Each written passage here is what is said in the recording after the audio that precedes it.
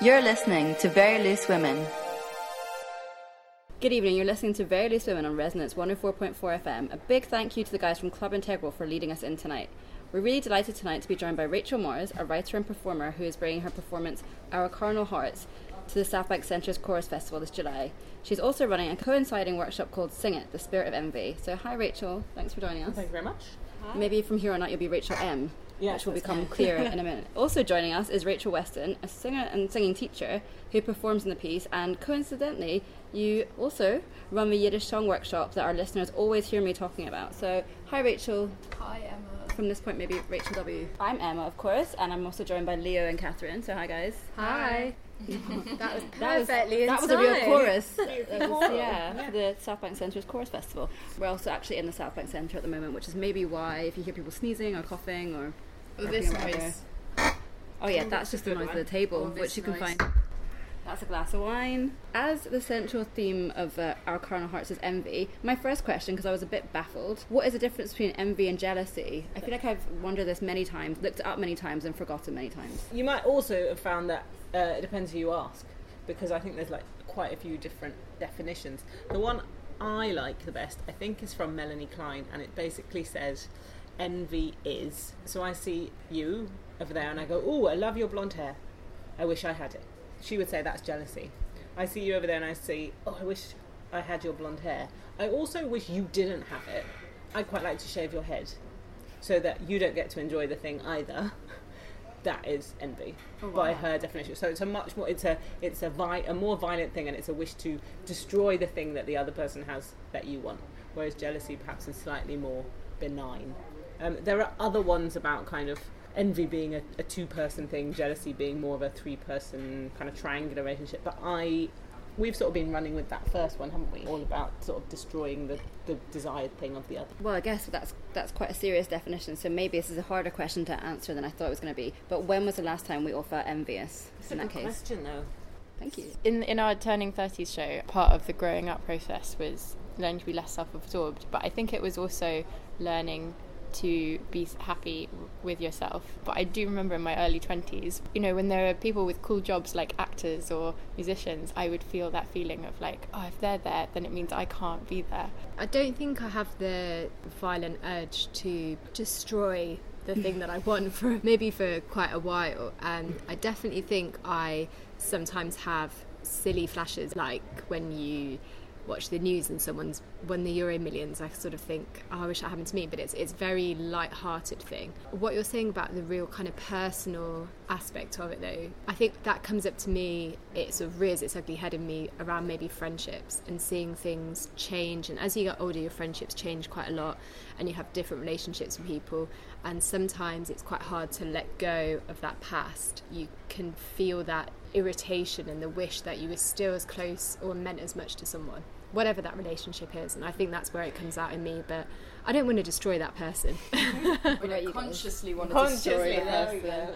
I wouldn't admit on a radio to destroy it. I've written loads, but I think I was working in a slightly less violent definition. Envious of people's bodies, people's jobs, people's fringes. I've recently cut my fringe, as I mentioned last week, and I'm not 100% sure about it, so like I see a lot of good fringes and I think people having like drive and ambition, that like they know what they want to do. I'm envious of that. People's wealth, people going on nice holidays, people having like good self-knowledge. And as I was writing this by hand, I also thought people having nice handwriting, because my handwriting's not very nice.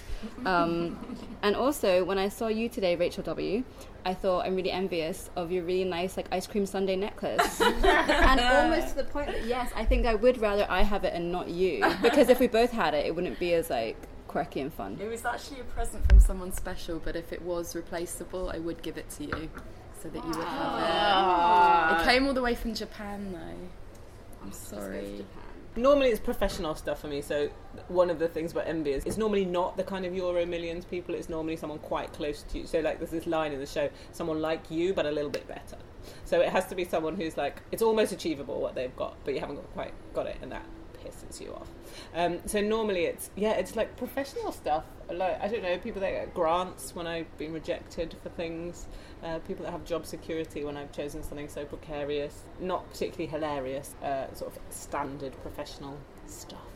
What about you? Yeah, I think I also have it very much with professional stuff. I think because a lot of the work that we do is kind of so niche that there's a very small pool of resources. But the other thing I wanted to say is that a lot of stuff around relationships, so I have a polyamorous relationship with my partner, which means that we live together, we've been together years, but we have, relationships with other people. There is a sense of jealousy and also envy that plays into that. And a lot of it, I think there's this kind of binary between kind of intellect and emotion. So I think envy is a very kind of like basic, deep emotional response. So you can kind of think something and know something intellectually, but the emotional response can be very, very different for that. So yeah, I would say stuff around relationships and kind of learning to, I guess, separate this kind of intellectual response from an emotional response can be kind of quite helpful. I have to say that, Emma, the breadth of the envies that you mentioned. Normally, I've never seen you as an envious person, but a very complimentary person. So does that mean that every time you say a compliment, like, I like your ice cream sundae necklace inside your turning green? Because I was planning this episode, I had some time to think about all the things I was envious of, so I had a lot of time in my hands. And also, I think I had looked into a kind of a definition that was, as I say, less violent. So it was just kind of like, you want something that someone else has, but it didn't really mean you wanted to destroy their lives or anything else. So I definitely think I look at a lot of things that other people have and I think, I wish I had that. And for me, I don't think that's a negative thing. I think it's more like a kind of an admiration type thing as well. I think that's the thing about envy, is that it can be healthy. Like the thing you bring up about admiration is bang on, because actually what it can do is be like, I see someone doing a job I would like. Maybe I should go and do that job and make steps to do it. But so it can actually be a pointer of something that's quite useful to you. But it's when it kind of tips, I think, into something that you can't act on, and it just becomes a kind of consuming negative thing. That's when it becomes more problematic. I think enviousness and envy and laziness also are kind of closely related, because I think often, there's this sort of kind of chasm between what you want or need and kind of doing or getting the thing that you want or need, and sometimes the sort of the space between that is not wanting to do the work, and in fact it's easier to take on this layer of emotion, which is envy, and that kind of allows you to focus on something that isn't actually doing the work to get the thing that you want or need. I think that's really harsh on it depends how you're kind of conceptualizing the thing that you want. If you're kind of saying, well, this person has this thing that I want, but it's because they're really lucky, that could be the only reason they've got it and I don't. I wouldn't say envious. I think I used to be very envious in the sense that you were describing, but I think I've taught myself over the past 10 years to turn it into the admiration that you're talking about, Emma, and to turn it in exactly I shouldn't resent these people, they're actually doing something that I find cool, and so maybe I should actually be gravitating towards them and hanging out with them so that I can so that it can kind of rub off on me. I don't know, it's just felt a lot easier to deal with on a day-to-day basis because you hate yourself less, and those feelings of laziness, of thinking that you're lazy, I think are tied, for me they were tied into that, in that if I only work more then I could do all of these things, but I actually think that everyone works as much as they can, or they can allow themselves. I'm probably talking about myself more than a general, to just to be I clear got on that. I think that points to opportunity and privilege as well, and I think that's when envy starts being spun through political kind of uses.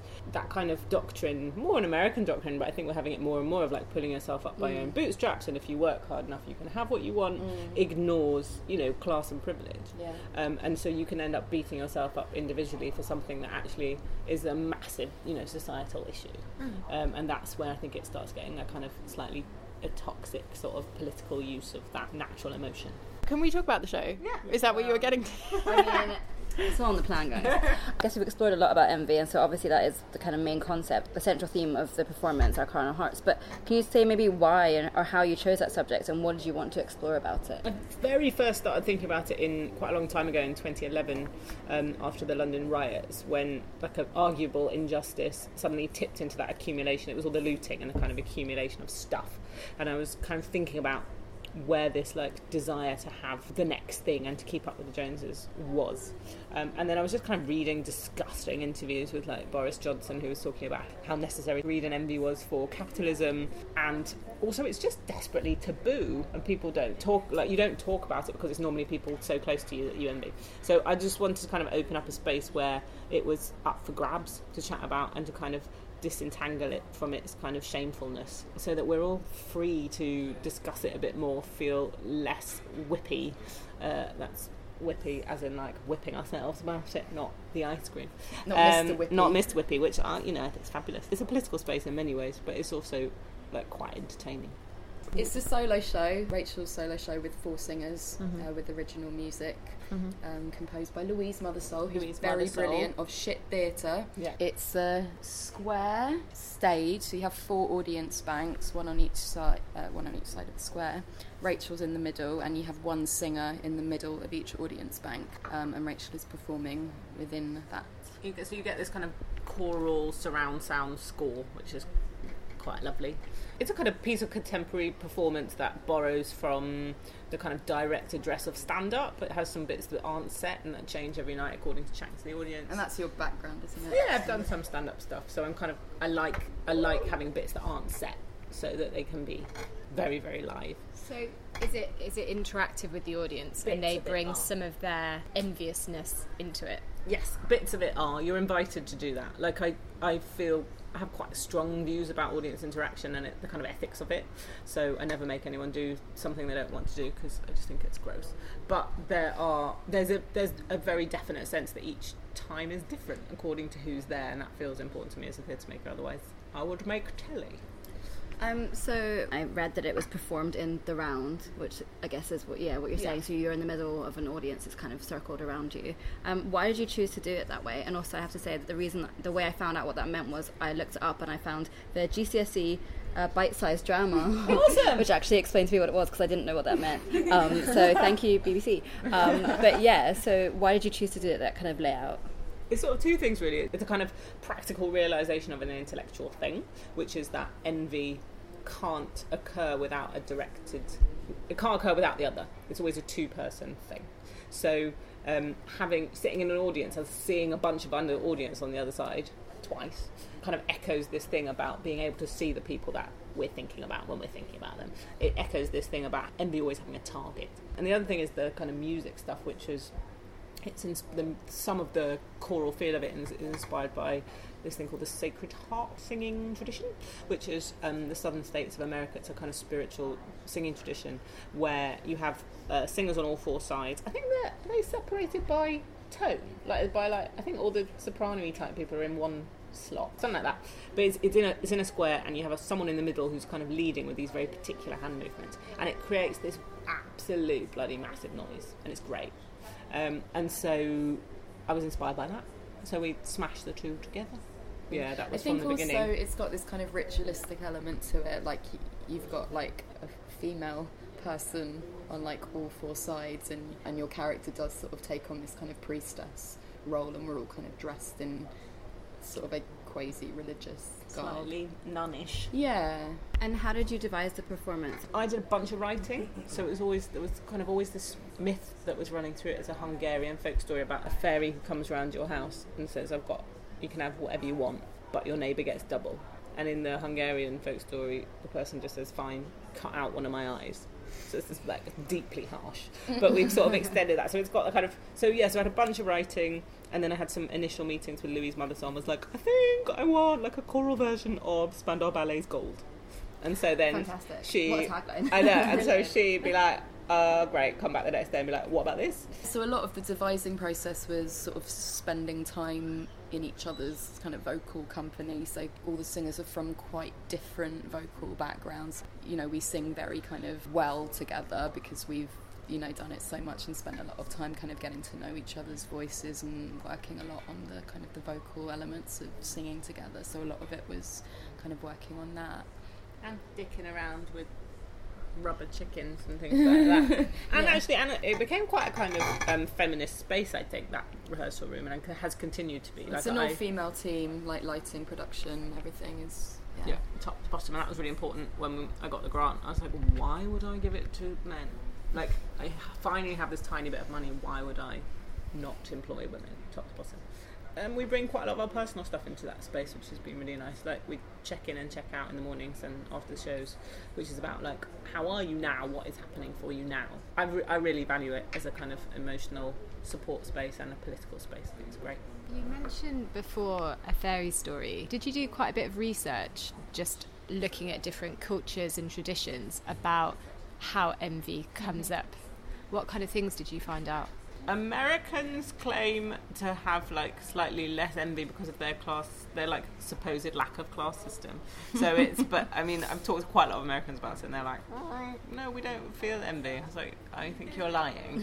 And then the major thing I found out is that some cultures really like put envy on the outside and have rituals to deal with it, and we don't. And I think that's shit. So there's a kind of bit at the end of the show which is from an old Guatemalan tribal ritual where. Because the primary envy is often the kind of sibling rivalry, and so what they do is when a new child is born into a family with pre-existing children, they beat a chicken, or they used to beat a chicken to death on the existing child in order to like capture its envy and its ill will. And so some cultures have these brilliant, they actually have ritual, which is great because it shows you and says this is a thing, and doesn't just let it whir disgustingly in your inside. And so so different cultures definitely have different ways of dealing with it, and the British one seems to be to pretend it doesn't happen. As in so many things. Yes, exactly. So I think the show like kind of is an envy ritual in itself. Like, you do sort of create that space. What kind of responses have you had to the show so far then? I think people like it. It's a relief. I think people find it like quite grubby, quite murky. I think people generally find it funnier because it sounds quite like heavy intellectual, but it's like super live. A friend of mine that I saw recently said she like it made her kind of love and accept herself. This sounds like very blowing my own trumpet. It's a self-help show. It's a self-help show. But like she was like, it made her kind of think about really ugly bits of herself and accept them in ways that she didn't think was possible. So that's a kind of gorgeous response. How has it kind of changed your view on envy? Yeah, I see it very much from a performer's perspective. So to be honest, I see myself as someone who's sort of doing a job, like giving a performance. So I think in that sense, I'm engaging with other people's responses to it more than my own. But yeah, I mean, it does make you think about sort of, think about your responses to things and how envy kind of plays into that. But yeah, I mean, there is a point in the show where we ask people what they're envious of.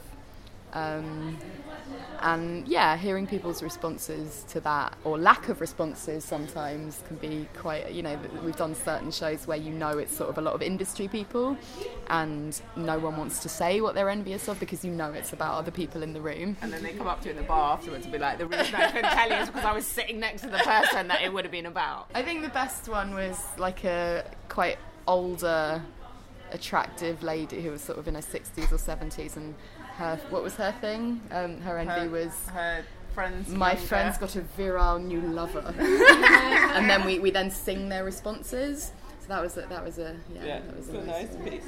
I just think it's healthy. Like I think that's been my major change, is that I thought it was something to kind of stick it in a leg and lop your leg off. But I actually think it's really healthy if you can recognise it and to just fucking talk about it. It just takes the shame out of it, and it takes this thing out of it. And I think outside of the way it's spun in sort of politics and religion, it can be a really healthy thing to feel. I thought it was something to be ashamed of and like a big problem. And I think it can be, but I now think that it's quite natural. And I quite like the idea of you singing my envy out. It feels like that would be a very cathartic experience. Yeah, I think it is. And funny. Yeah, I think for me it would make me realise how ridiculous some of the things I'm envious for, like hearing it kind of said back to me through a kind of choral. Yeah, maybe the necklace one. Yeah, exactly. You've got an ice cream sundae necklace. I can imagine that being sung. Sundae necklace. That's how it goes. Yeah. I'm dreaming to hear that. But I think the choral element of it is like a really like key. It's a really kind of like weird but maybe appropriate contrast to the kind of the grittiness and the kind of the murkiness of and the horribleness and the shame of all these kind of horrible envious things. Like the choral music is very, very beautiful and it's very precise and sort of quite ritualistic and church-like, which kind of lulls you into this sense of like, oh, isn't this all so kind of beautiful, which is kind of this contrast to the cut out one of my eyes, cut off one of my legs type thing. And also it's together. Yeah, It's like like we the other have contrast. to. Yeah, we have to. It has to be something you do by listening and being together. Yeah, In opposition to the solo experience of to you kind envy. of being in the middle on your own. And It is quite a lonely thing, envy, I guess. Yeah. I think it is if you don't express it. So can you explain a bit more about the workshops you're running? It's Sing It, the Spirit of Envy. Is that correct? So how does that kind of feed into Our Carnal Hearts? So that actually came first. It was like all part of the same inquiry, but it was this kind of different outlets for it. So we did that first, and that is a song for a pop-up choir that changes every time. And again, it's kind of choral music. It was originally composed by Verity Standen, and it's gone through kind of different iterations. A woman called Aileen McCaskill did some work on it, and now Louise is it's the final version. So what people do is they sign up. You don't have to particularly be good at singing, and you don't have to be able to read music. And I asked people to send me, like your list would be fabulous. So I asked people to send me lists of things that they envy, and then I I'll write the lyrics, innit? you write them into the song. I write them into the song, yeah. so the song changes according to who's singing it. So you're always hearing the envies of people that you're looking at who are singing the song. And it's a kind of generally a 3-part harmony, or 4 depending on how good people are. And it's a kind of it's like a 5-minute sung choral piece where we're singing a big fat list of the people who you're watching singing the songs, their envies.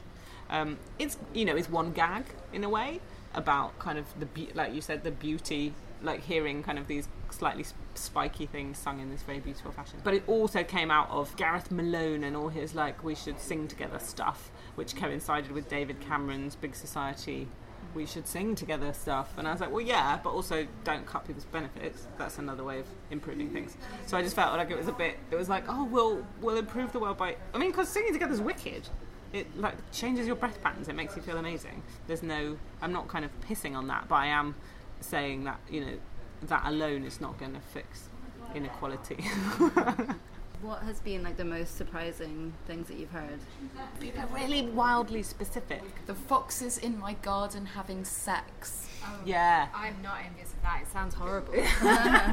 Tight butts. Tight butts.